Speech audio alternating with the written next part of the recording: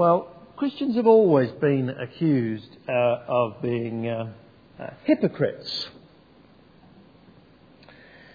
These days, though, it seems to me, hardly a week goes by without another such accusation, a sexual or a financial scandal, a hardline Christian campaigner turns out to have feet of clay, a church protects a paedophile priest, the latest one, if you've seen it, the resignation of the Archbishop of Warsaw because of his previous collaboration with communist authorities. And every time a scandal comes out like that from in the headlines, the cry goes up, hypocrisy. Christians are surely hypocrites. They preach one thing and they do another. And Acts chapter 5 continues on that theme. It reveals hypocrisy actually was a very real and serious danger for God's people right at the beginning. We saw last week the extraordinary birth of the church, and now we see something much more sobering that God wants to teach the church. The end of Acts chapter 4, things still seem to be going swimmingly. In fact, they're deeply exciting. All the believers, verse 32 of chapter 4, were one in heart and mind. No one claimed they had any possessions of his own. They shared everything they had. With great power, the apostles continued to testify to the resurrection of the Lord Jesus. Much grace was upon them all. There were no needy persons amongst them. For from time to time, those who owned lands or houses sold them, brought the money from the sales, put it at the apostles' feet, and it was distributed to anyone as he had need. Joseph, a Levite from Cyprus, whom the apostles called Barnabas, son of encouragement, sold a field he owned and brought the money and put it at the apostles' feet. This is wonderful. This is exciting. This is church life at its brightest and sharpest. But then disaster strikes. Ananias and Sapphira lie about their financial dealings. We saw that when Ken read it to us. And they are struck down by God. Notice, by the way, the church's first crisis is not about sex. Some people think that's the only sin that the Bible ever talks about. This is a crisis about money. God is as interested in our bank account as in our bedroom. But for Ananias and Sapphira, this is catastrophic. And they have clearly fallen into that much heralded sin of hypocrisy. That's what we need to think about this morning. And the first thing I want to say, by way of introduction, is not all Christian sin is hypocrisy. The New Testament always maintains a balanced tension when it's describing the Christian life. On the one hand, New Testament writers do call Christians to live a new life. And indeed they say very clearly, without a new life, we cannot call ourselves Christians. Richard's already alerted us to a key passage, which Dave, I think, is going to be looking at with us this evening in 1 John chapter 1. If anyone claims to be in the light and yet sins, they cannot claim to be a true Christian. Or at the end of 1 John, after he's said it many, many times, he says in chapter 5, verse 18, anyone born of God does not continue to sin. The Bible is clear at that level. But actually alongside those statements, there are repeated statements that sin continues to trouble the lives of Christians. Christians must be reformed. They must be new. In fact, the general character of their life must be that they do not sin. But this side of eternity, Christians will not be perfect. Perfection will always elude us. John, at the beginning of chapter 2 of his letter, says, I write this to you so that you will not sin. But if anyone does sin, We have one who speaks to the Father in our defence, Jesus Christ, the righteous one. In other words, he's saying, I'm right. The character of your life should be one that is not dominated by sin. But if and when you do, if and when sin does intrude into your life, as it will, then you have Jesus Christ. As we confess our sins, then Jesus Christ, who is risen and is at the right hand of God, will intercede for us, will remind God in one sense that He has died for our sins, that there is now no condemnation for those who are in Christ Jesus, that all our sins, past, present and future, were placed on Jesus when Jesus died on the cross on that first Good Friday, and now nothing can separate us from the love of God. Everywhere in the New Testament, there is an acknowledgement of a painful reality that sin does continue to be an issue for people who are Christians. James chapter 5 verse 16 says, confess your sins. Galatians chapter 6 verse 1 says, if anyone's caught in a sin, you should restore him gently. We need to see that actually sin will be part of Christians' life, and not every sin is a hypocrisy. Imagine for a minute a reformed alcoholic who is standing there, who occasionally has relapses. And he speaks to us powerfully about the damage that alcohol has done in his life. And he calls other people to avoid abusing alcohol. Is he being a hypocrite? Because he knows he's not fully free of its clutches yet? Or is he speaking as one who knows more than most the dangers that he's speaking about?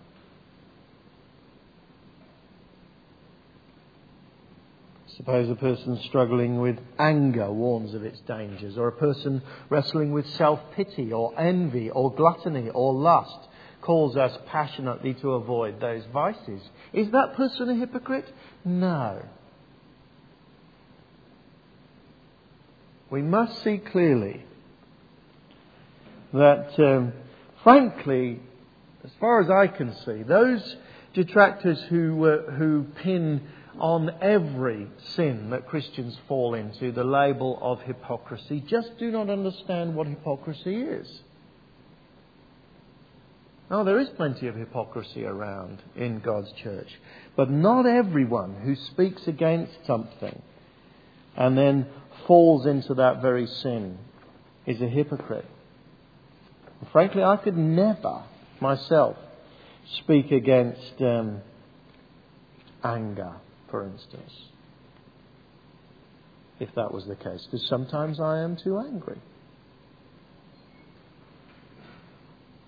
Perhaps you imagine a Christian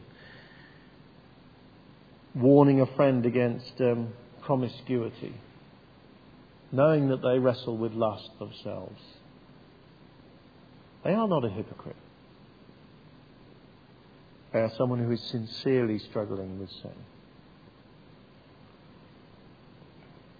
Now, sin is serious.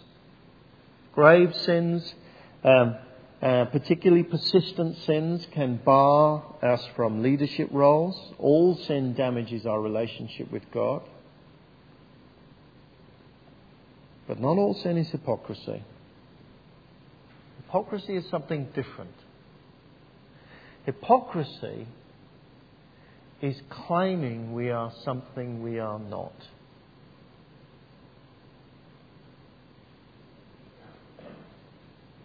And that's what Ananias and Sapphira fell into. Actually, it's particularly obvious in their case, because actually the action itself that they did was not a sin at all. Ananias, together with his wife Sapphira, sold a piece of property, and with his wife's full knowledge, we learn, he kept back part of the money for himself and brought the rest and put it at the apostles' feet. And Ananias was entirely free to behave as he saw fit when it came to his property. He had no compulsion to sell it. He had no compulsion to give all the proceeds of the sale to the apostles for them to distribute. Actually, what he does physically with his property and with his money is not a sin at all. The sin is that he wanted to appear to be more generous than he was. The great 16th century theologian John Calvin said this: Luke condemns no other fault in Ananias than this, that he meant to deceive God and the church with a feigned offering, a pretended offering. And perhaps, frankly, Ananias thought it was nothing. After all, he's being generous, isn't he? Making himself significantly poorer in what he does. Why shouldn't he hold back some? And perhaps because he envies this rising star, Barnabas, who has sold his whole property and given the whole proceeds to the apostles, he doesn't see why he shouldn't massage his image just a little bit. Perhaps he justified it that he had more financial responsibilities than Barnabas. Perhaps even Barnabas had other wealth that he's not yet distributed. But whatever his justification, Luke is clear. He has deceived. He has made himself out to be someone he has not. And in doing that, he's not just pulled the wool over people's eyes. He clearly hopes to enhance his position in the church by this.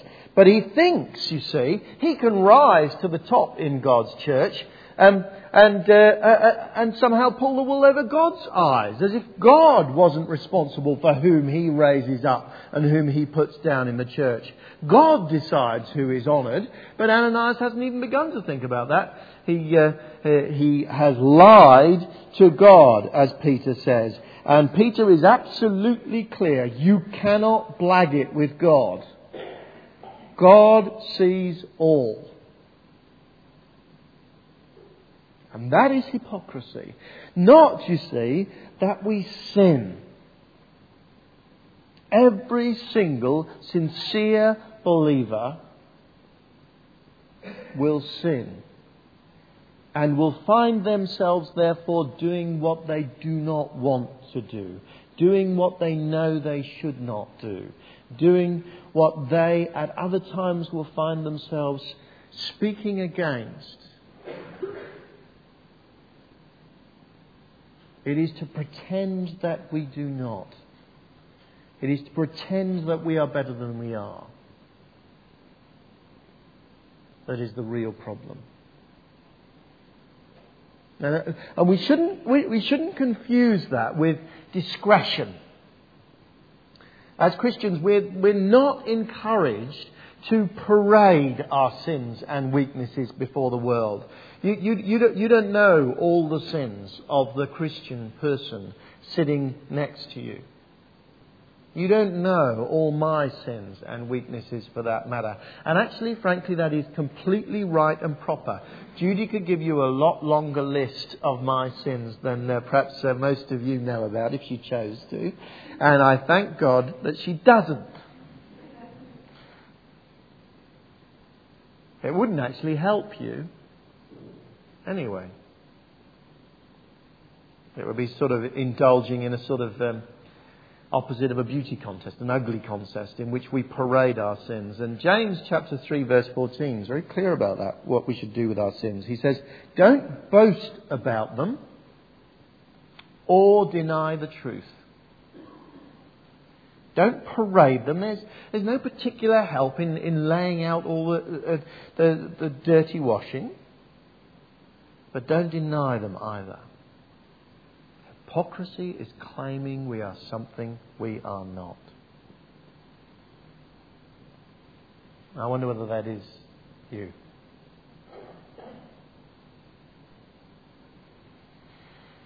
I wonder whether, even having sifted out the difference between hypocrisy and other sins that we have in our lives, whether you still know that you presently want to enjoy a reputation which is far different from the private reality. Well, it is time to do something about it. Talk to a friend. Be more open about it. If you are a Christian here, God has forgiven you. In that sense, sin holds no fear for Christians, because God has forgiven us. It is the denying of sin, the justifying of sin, the concealing of sin that does so much damage. Frankly, I for one would rather have a reputation of being a struggling sinner than a lying hypocrite. And let me say to you this morning, very, very clear, I am a struggling sinner. I am so grateful to you in the church, and especially the longer term members who've known me better and have had to endure me for longer, that you know me, you know my weaknesses, you've loved me again and again, you've forgiven me as a fellow limited human being and a fellow sinner. I frankly, I don't feel put on a pedestal in this church, as actually a lot of my fellow ministers do. I've spoken to numbers of pastors who have told me that nobody even begins to guess the struggles that they have. Not because they have kept them totally secret, but because the church just won't believe, doesn't want to believe. And the pastor too could be a struggling person. And I'm very, very grateful. There doesn't need to be a lot of pretense around in here. Let that be the case for all of us. Hypocrisy is deeply dangerous. That is the next point that we've already alluded to, but we need to see clearly this morning. Look at what happens in verse 5. When Ananias heard Peter's description of his sin, he had not lied to men but to God. When he heard this, he fell down and died. And then just hours after this, his wife appears. 3 hours later, his wife came, verse 7, not knowing what had happened. Peter asked me, "Tell me, is this the price you and Ananias got for the land?" "Yes," she said, "that's the price." Lying. Peter said to her, "How could you agree to test the Spirit of the Lord? Look, the feet of the men who buried your husband are at the door. They'll carry you out also." And she fell down at his feet and died. Now, let's be clear. God doesn't always deal with hypocrites in this way, as Andy's already said. Like the events of Acts 2, in which the church burst into life at Pentecost. This is a supercharged moment in the church's life. And the events are unusually dramatic. But this immediate judgment is recorded for us in Scripture as a reminder. God does judge sin in that way. God does bring down hypocrites. Is this a sign that Ananias and Sapphira are eternally condemned? Lost forever? To be honest, we can't be absolutely sure.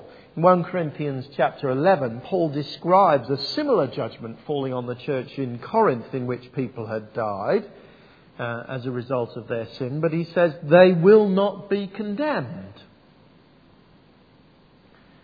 So at the final judgment in eternity, it may just be possible that Ananias and Sapphira can escape eternal condemnation. But we have to be clear, in Acts chapter 5, there is not a lot of encouragement in that way. Unrepentant hypocrisy is deeply dangerous, and it can expose that we were never Christians in the first place.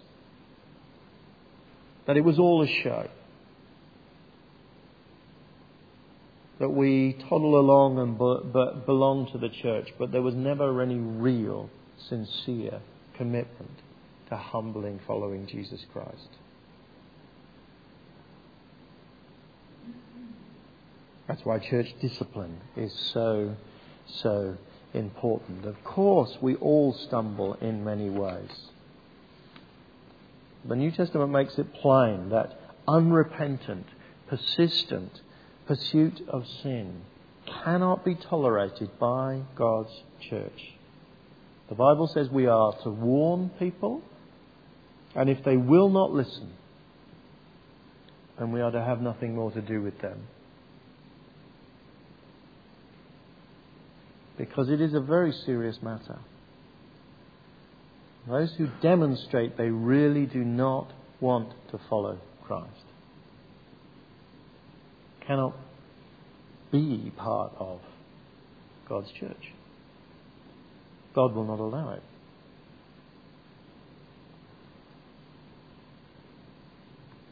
And the failure of churches to realise that leads to compromise and a deep damage to the whole church.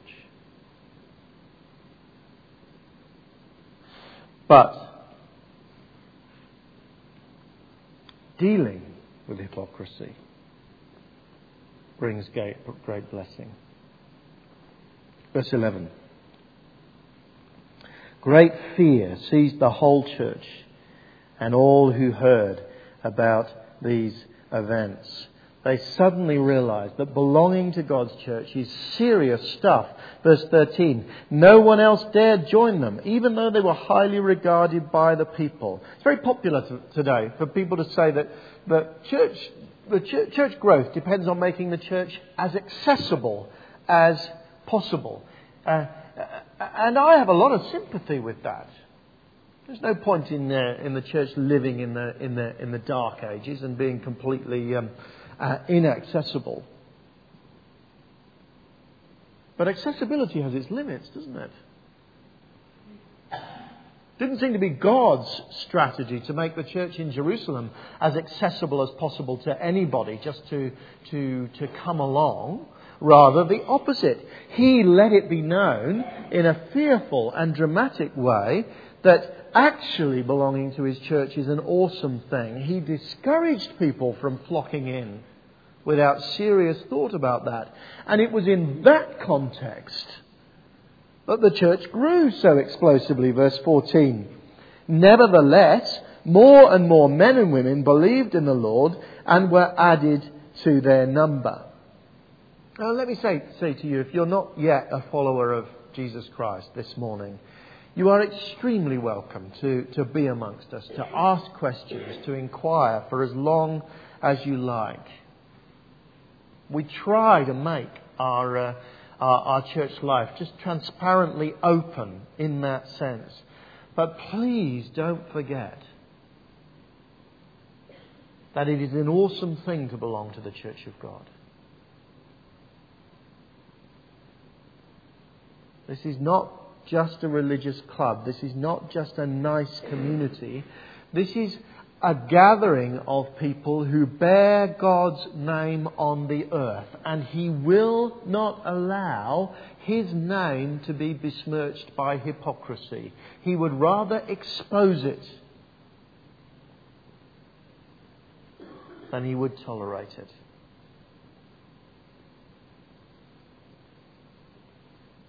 And let me say to those of us here who are believers, perhaps you are struggling personally with sin. Well, let me say God will be infinitely patient with you as you come to Him again and again. He will forgive you again and again. He has undertaken to do that. But don't let that struggle ever descend into hypocrisy. Don't let yourself justify your sins as if they did not exist. Don't let yourself sink into thinking, well, I'm as good as the next man, that sin doesn't work. Actually struggle with your sins. Confess them. Do not deny them. And you will be okay. Sin holds no great danger for the Christian. as it is wrestled with, as it is struggled with, as it is confessed, as it is dealt with again and again. Denial of sin holds great dangers. And let me say to us as a church as well, God's blessing amongst us at the moment is really wonderful. I am very, very excited about it. New people are coming along. We've got new contacts who are interested in Christ. We are seeing a steady trickle of conversions. I don't think that is mainly because of our gifts or our skill or our worship style or our hard work or our program or the genius of the doorway or the wonder of our morning services. Now, apart from it being due to God's wonderful grace, it is because I see a reverent fear of God amongst us. I do see a real honesty. I do see a real humility. I do see a real sincere struggle with sin. And long may it continue.